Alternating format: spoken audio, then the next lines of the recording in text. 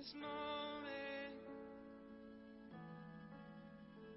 would you open my eyes? Would you open my eyes? Just to see you, just to feel you. I wanna know you, Jesus. Oh, would you open my eyes? Would you open my eyes? 'Cause I wanna see you, I wanna know you, Father. Yeah, in this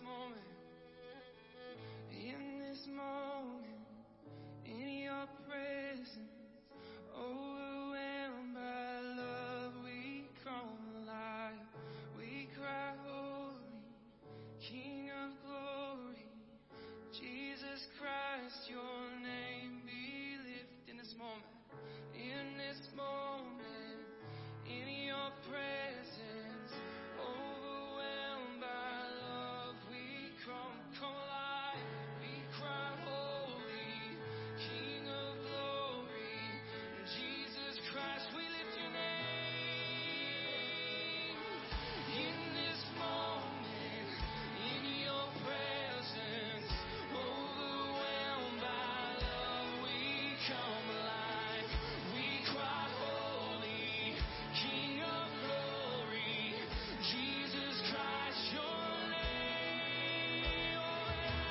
In this moment, in your presence, overwhelmed by love, we come alive. We cry, holy, King of glory, Jesus Christ, your name.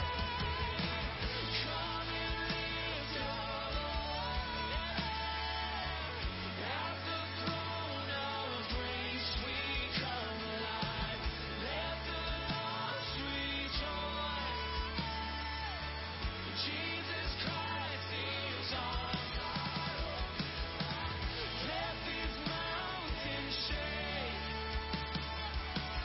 from the sound of voices multiplied as our souls awake.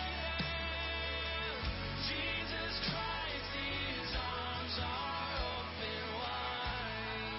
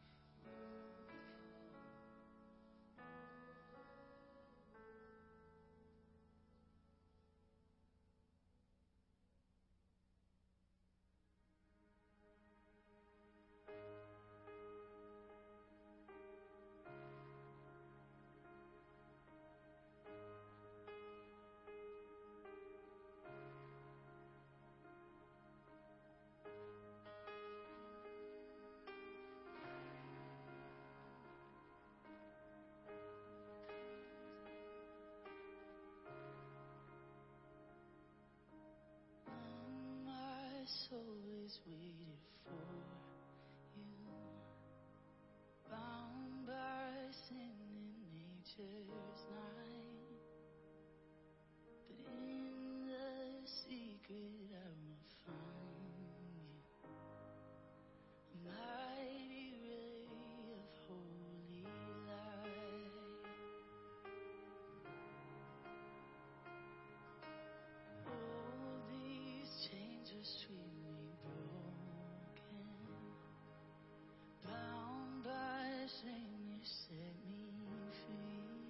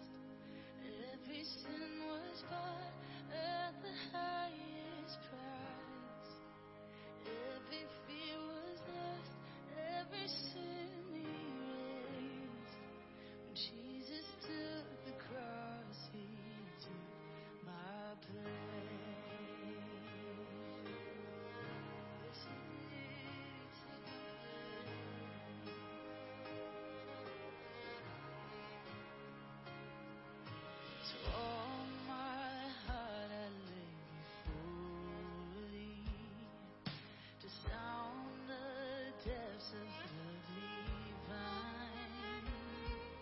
So free, so infinite your glory, that I am yours and you are mine.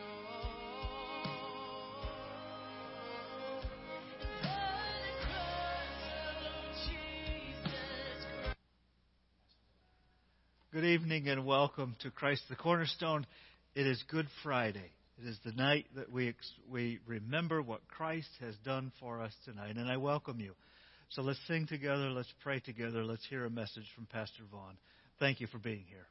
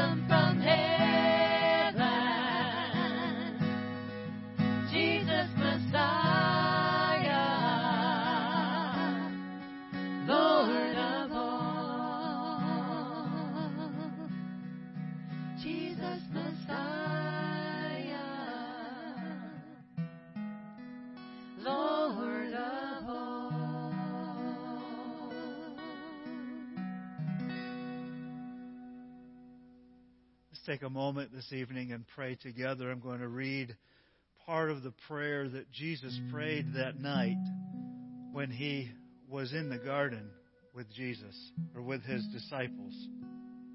And that it says in John chapter 17, after all these things, Jesus looked up into heaven and said, "Father, the hour has come. Glorify your Son so he can give glory back to you. For you have given him authority over everyone. He gives eternal life to each one you have given him. And this is the way to eternal life, to know you, the only true God, and Jesus Christ, the one you sent to earth. I brought glory to you here on earth by completing the work you have given me to do. So now, Father, bring me into glory, the glory we shared before the world began. I have revealed you to the ones you gave me from this world. They were always yours. You gave them to me, and they have kept your word. Now they know that everything I have is a gift from you, for I have passed on to them the message you gave to me. They accepted it and know that I came from you, and they believe you sent me. And then later in that chapter, Jesus says, I am praying not only for these disciples, but also for all who will ever believe in me through their message. I pray that they will all be one, just as you and I are one, as you are in me, Father, and I am in you, and may they also be in us, so that the world will believe that you sent me. Let's continue in prayer. Jesus, we thank you once again. Come into our homes tonight. As Pastor Vaughn brings a message to us, anoint him once again. And may your Holy Spirit flow into every home and into every heart of each person that is watching and listening tonight. Speak to us, Jesus, the hope that you have for us. We expect you. We anticipate you. We love you. In Jesus' name we pray. Amen.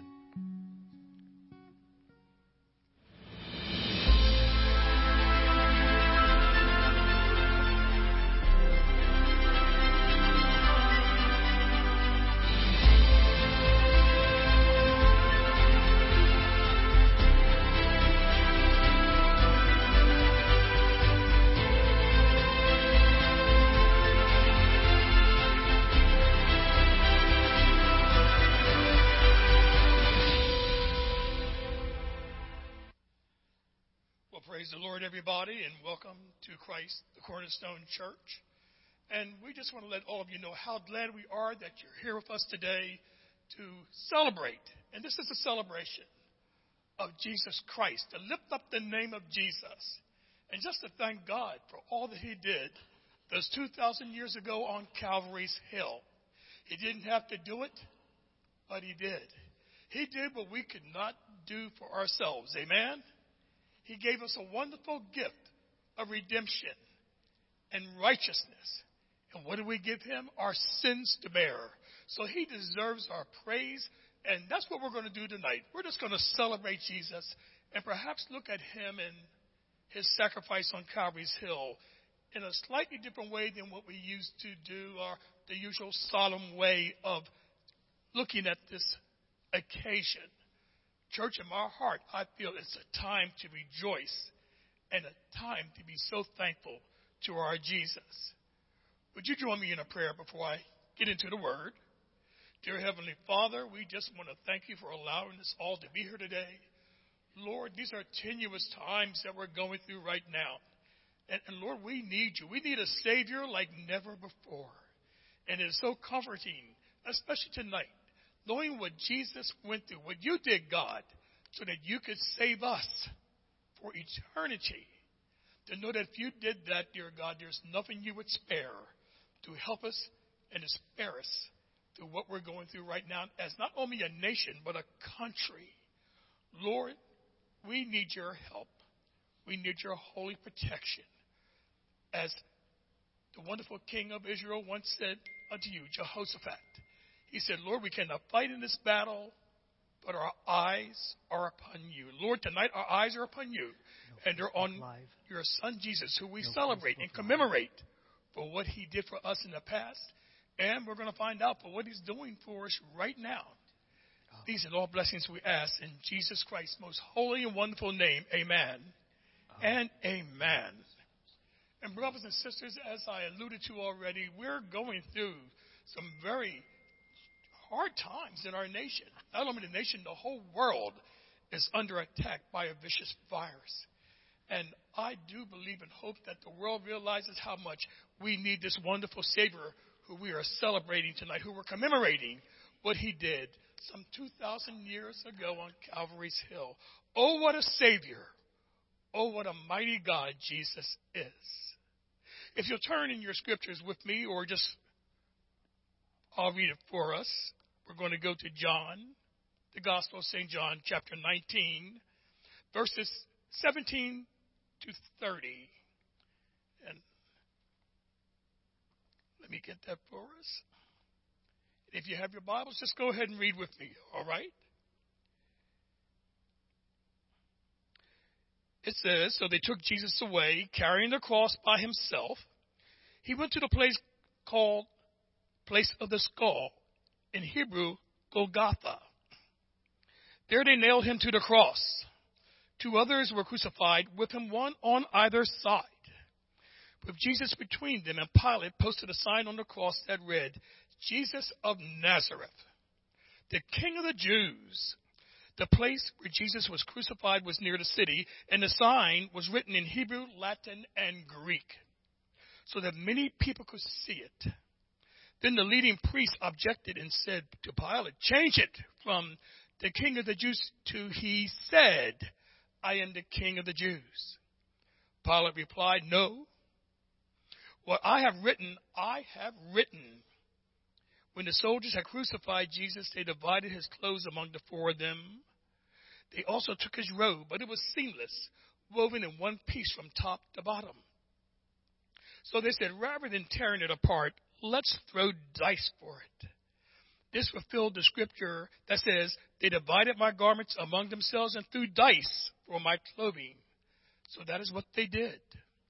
Standing near the cross were Jesus' mother and his mother's sister, Mary, the wife of Cleophas, and Mary Magdalene. When Jesus saw his mother standing there beside the disciple he loved, he said to her, dear woman, here is your son. And he said to this disciple, here is your mother. And from then on, this disciple took her into his home. Jesus knew that his mission was now finished, and to fulfill scripture, he said, I am thirsty. A jar of sour wine was sitting there, so he soaked a sponge in it, put it on a hyssop branch, and held it up to his lips. When Jesus had tasted it, he said, it is finished. Then he bowed his head, and he gave up his spirit. And may the Lord bless the reading of his word, sanctifying it deep within our hearts. And brothers and sisters, I want to tell you, I had a wonderful message written up for this occasion. It had a lot of theology in it, some really strong points that I thought maybe would be very interesting. And I had about 5, 6, 7 pages of this. And the good Lord and his wonderful Holy Spirit convicted me and said, what are you doing? This is not what I want you to do. And I've got those pages sitting right over there, but I wound up with just an outline. And that's all I need, because he said, tell them what my son went through. Those words are wonderful, but tell them how you felt the first time you heard what my son experienced. You, as a father, you tell them how you feel. And that's what I want to just bring to you now. We didn't see a lot of that in this particular gospel. The others tell more about what Jesus went through. But I just want you to stop with me a moment and just think. Think as a parent, a brother, someone who loves somebody, and think about if that was your loved one that was going through what Jesus was going through. Church, they treated him horribly. And we're so used to hearing this, and we don't sometimes think about what Jesus went through. I'm so thankful for Mel Gibson's movie, The Passion of the Christ. It brought to life again the horrid, unhuman way we treated Jesus. I'll say we, mankind. My friends, they beat him unmercifully. With the back of their hand, with their fist, they pummeled him. The Bible tells us we could not even recognize him. There was nothing to be desired in his appearance after he was beaten all night long. I imagine there's a whole lot of things they did they probably didn't tell us. They probably poked him in his eyes. Who knows what evil men will do. We do know that he had his beard pulled. He had a beard. That's how we oftentimes see Christ's picture, with a beard. We know that because Scripture tells us. They pulled his beard. Whether they pulled it all out, who knows? But I know there's been a couple of times I've seen people just take a pair of tweezers and pluck an eyelash or eyebrow, and it hurts. It hurts a lot. I can't imagine having my beard pulled out. And then they didn't stop there. They declothed him, unrobed him. They took his clothes off. They wanted to mock him and embarrass him. The pictures we usually see of Christ with the loincloth, that wasn't the way it was, church. They stripped him naked and beat him. They whipped him. Now, when they scourged you back in those days, it was usually with what was called a cat o' nine tails. It was leather straps, maybe 8, 9, 10, 12, with lead balls on the end of it. And they would take it and snap it. If you're a really good whip master, you knew how to pop it. So it would yank the flesh out of the person when it came back. More than likely, this is what he suffered in his scourging. This is the part we don't hear a lot about. Yes, crucifying him to the cross was more than enough. But look at what he went through before he even got there. And then, to finalize it, insulting him, they crowned him with thorns. He who was King of Kings and is Lord of Lords, the author and the finisher of our faith, the very creator of these people. For the Bible does tell us that all things were made by him. Without him was nothing made that was made. And that in him is life, and that life is the light of the world. And they tried to put the light out, but they couldn't put that light out. They thought they did. The devil thought they did, but they didn't put it out, did they? But they treated him so inhumanely. As I was thinking about it, I wept. I literally wept again. I felt sort of what I read in Revelations. I had come back to my old love for Christ. I felt what I did then. That anybody who could do that for me deserved my allegiance. They deserved my love. Because I don't love myself that much. I don't know anybody I could do that for. I'll be honest, I could not sacrifice any of my children for any of you, and I love all of you. I really do. But it's not in me to let you have one of my children. But God did. He certainly did. They nailed him to the cross. And he hung there for hours and hours and hours. He could have called down legions of angels. He already said that. He was in charge of the heavenly host. He's the Lord of hosts. But he didn't do it. Psalm 24 tells us that he is the Lord of hosts. Who is the Lord of hosts? It is our Jesus. He is the King of glory. But the King of glory hung on a cross, and he took it. And he took it because he loved you. He loved you. And he loved me. That's the God we serve. That is our wonderful and mighty Jesus. He went through all of this, church, for a reason. One of the reasons is nobody else could do it but him. He's the only one who could do this. The Bible tells us in Hebrews, without the shedding of blood, and it had to be precious, perfect blood without a blemish. Without the shedding of blood, there is no remission of sin. We could never be forgiven of our sins if it had not been for Jesus hanging on that cross. He did what no one else could do.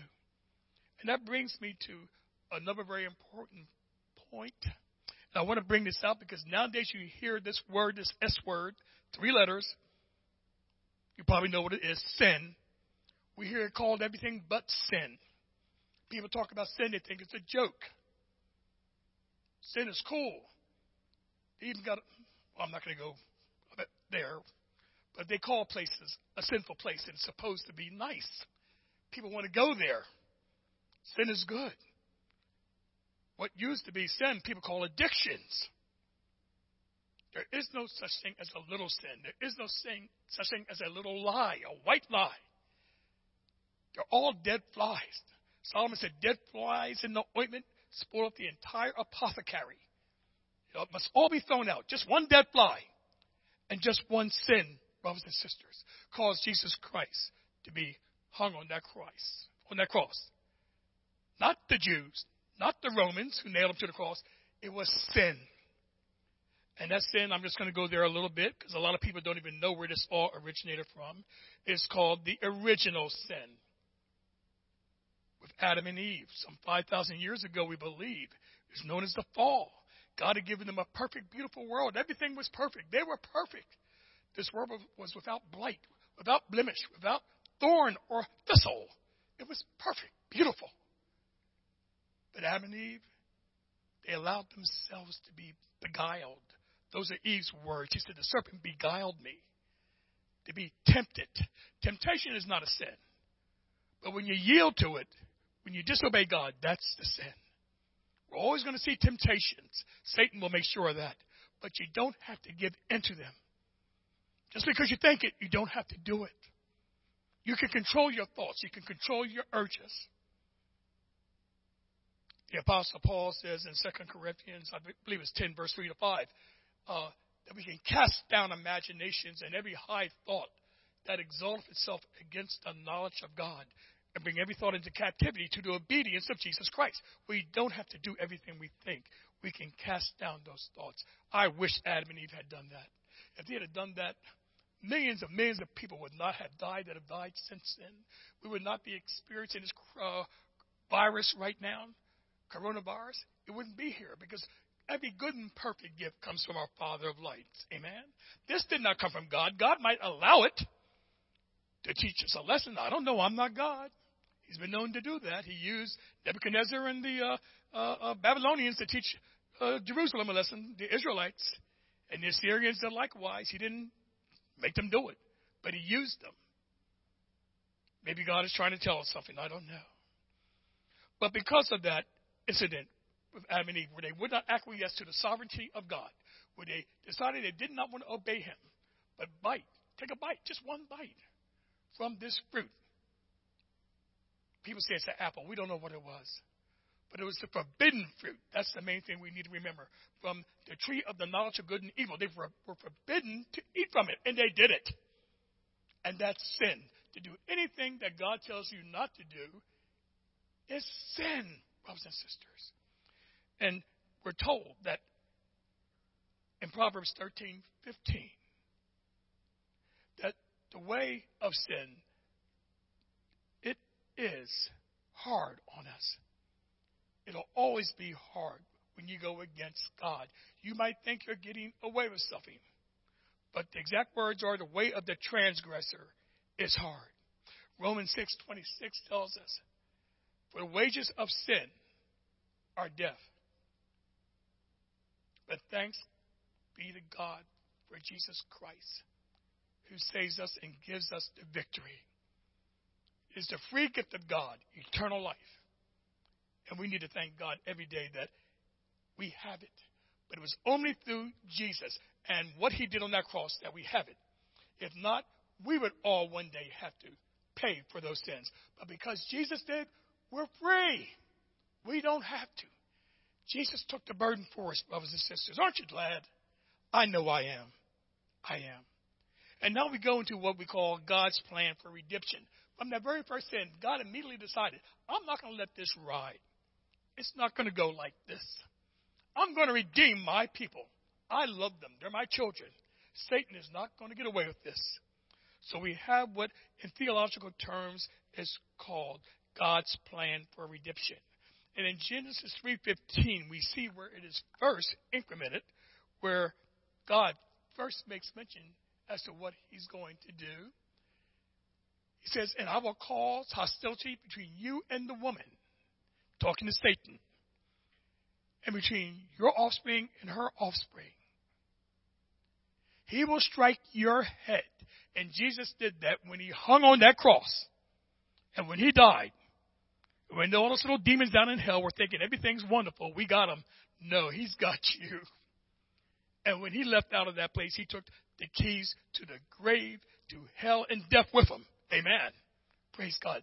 That's our wonderful God. And it said also, you will strike his heel. And Satan has been trying to strike our heel ever since that day. He's been trying to delineate the effectiveness of the Jewish line that God was going to bring the Messiah, the Savior, through. Satan knows that. He knew that.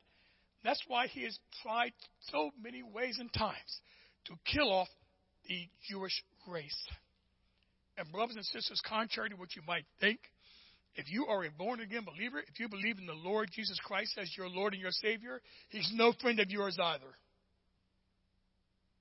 He wants to steal from you. He wants to kill you. This is John 10:10. And he wants to destroy you and your family any way he can. He does not want you to succeed in your beliefs and in your trust in your serving of the Lord. He'll try everything he can to thwart you. He didn't want me up here tonight, and I know that. He did not want me saying the words I'm saying. He did not want me to say that sin is sin and that the wages of sin is death. It's in the Bible. Anybody can read it. But now the whole world, because of this internet, they're hearing that. I know there's some people out there who probably say, I didn't know that. I thought sin was fun. It was a cool thing. No. You're being bamboozled. You're being deceived like Eve. Sin causes great harm. It's like when you throw a little pebble into a pool and the ripples come out. And it just goes more and more and more until it ripples over the entire lake. That's what a little bit of sin will do to us, brothers and sisters. Satan has been trying all the way through the prophets and all the line of Israel to destroy them, to cause them to fall. He's done many different things, which we don't have time now to discuss. But you read your Bible, read your Old Testament, you'll see where time after time he tried to thwart them. And that's what he's good at. He's good at trying to destroy the good works of God. The very things he tells us in this world are against the will and the word of God. James calls them, Paul calls them a doctrine of demons. If it goes against the word of God, they're doctrines of demons. They're not to be believed, trusted, or obeyed. If it doesn't line up with the word of God, then you turn from it. Paul said there's a way that seems right to a man, woman, but the end of it is death. From such turn away. Don't even get near it. It might look good. It might smell good. It might taste good. It might get away from it. Don't go near it. It wants to bring you down, brothers and sisters. There's a reason why God did it, why he sent his son. One part of that answer is to combat against sin, to negate what sin had done. Jesus had to shed his blood. But the other reason I want to bring to you in closing here is that he did it out of love. Nobody made him do it. We sort of touched on that. No one made him do it. I think we all know John 3:16 that tells us that God so loved the world that he gave what? His only begotten son. He didn't have 5, 10 more at home. His only begotten son, who was also God, by the way. So that whosoever believeth on him shall not perish, but have everlasting life, brothers and sisters. That's how much he loved us. Jesus loved us so much that he did not say one mumbling word, the Bible says, as they nailed him to that cross. He did it willingly and lovingly for us, brothers and sisters.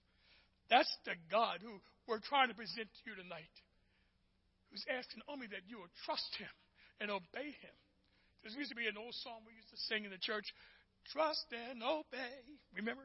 For there's no other way to be happy in Jesus but to trust and obey. That's all he's asking us to do. And if you have a problem doing it, he said, remember what my son did for you. And you shouldn't have any problem doing that. Folks, Jesus is still giving to us right now. Even though he did that 2,000 years ago on the cross, he's still giving us. His blood is still alive, and it is still blessing us. It is still saving us. The scriptures tell us that he was wounded for our transgressions and bruised for our iniquity. The chastisement of our peace, our shalom, our well-being is on Jesus. And by his stripes, we're healed. When you have stripes, you have blood. Blood for healing. We call him Jehovah Rophe. He is our God that heals. He said, I will send healing upon my words. Upon the wings of his word, he sends healing to us. He said, I'm the Lord your God who healeth all your diseases. Lord, we ask today that you will heal us from this dreaded virus right now. I think God is trying to tell us something today, church. I think it's no coincidence that this is happening during Holy Week. I think, like Jehoshaphat said, he wants us to look up and see him. And I'm going to end on a prayer that's going to incorporate one of my favorite verses pertaining to looking up to God and asking him for his holy help at a time like this. Dear Heavenly Father, we thank you for allowing us all to be here tonight. Lord, you're so wonderful. You've been so beautiful protecting us. You keep us safe from all hurt, harm, and danger, Lord. We ask that you continue to raise up a hedge of protection around us, dear God. Keep us safe from danger seen and unseen alike, like this virus. Lord, we ask that, as you said in Psalm 91, that you will give your angels charge over us to keep us in all our ways, that they will cover us with your feathers so that under your wings we can trust. May your truth be our shield and our buckler. May we not be afraid of the terror by night, nor the arrows that fly by day, nor the pestilence that walketh in darkness, nor the destruction that wasteth at noonday. And though 1,000 may fall on our side and 10,000 at our right hand, it will not come nigh us. You said when we call upon you, you will hear us. You will be with us in trouble. Lord, be with us right now, please. You say, dear God, you will honor us. And with long life satisfy us and show us your salvation. We thank you for that promise in Psalm 91. It's called the Psalm of Life, the Psalm of Protection. I ask that everybody here start praying it every night. Pray it over your family. And Lord, I just feel in my heart I need to say to you, forgive me for my sins. This is the time we all need to be looking up to you and say, Lord, forgive us of sins of omission and commission.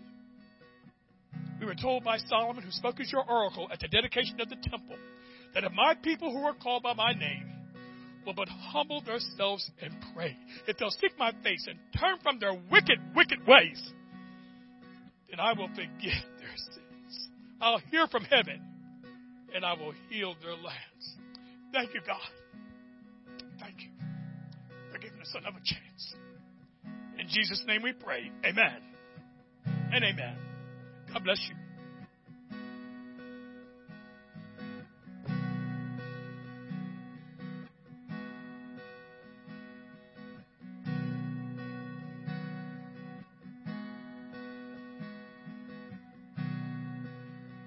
Are you hurting and broken within? Overwhelmed by the weight of your sin? Jesus is calling. Have you come to the end of yourself? Do you thirst for a drink from the well? Jesus is calling. Oh, come to the altar. The Father's arms are open wide. Forgiveness was bought with the precious blood of Jesus Christ.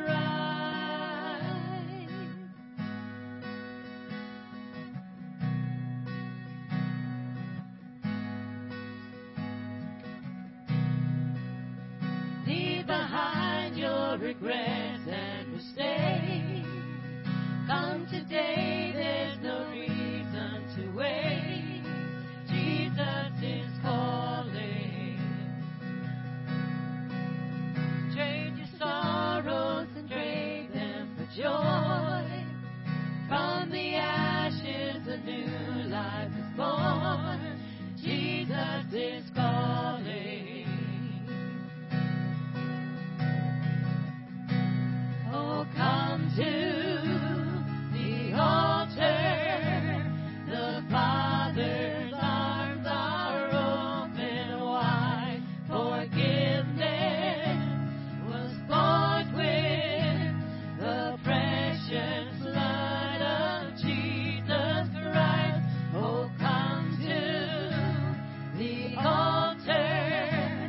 The Father's arms are open wide. Forgiveness was bought with the precious blood of Jesus Christ.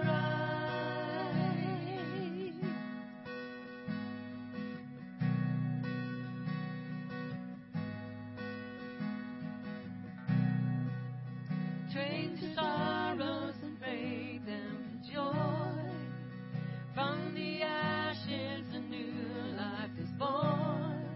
Jesus is calling.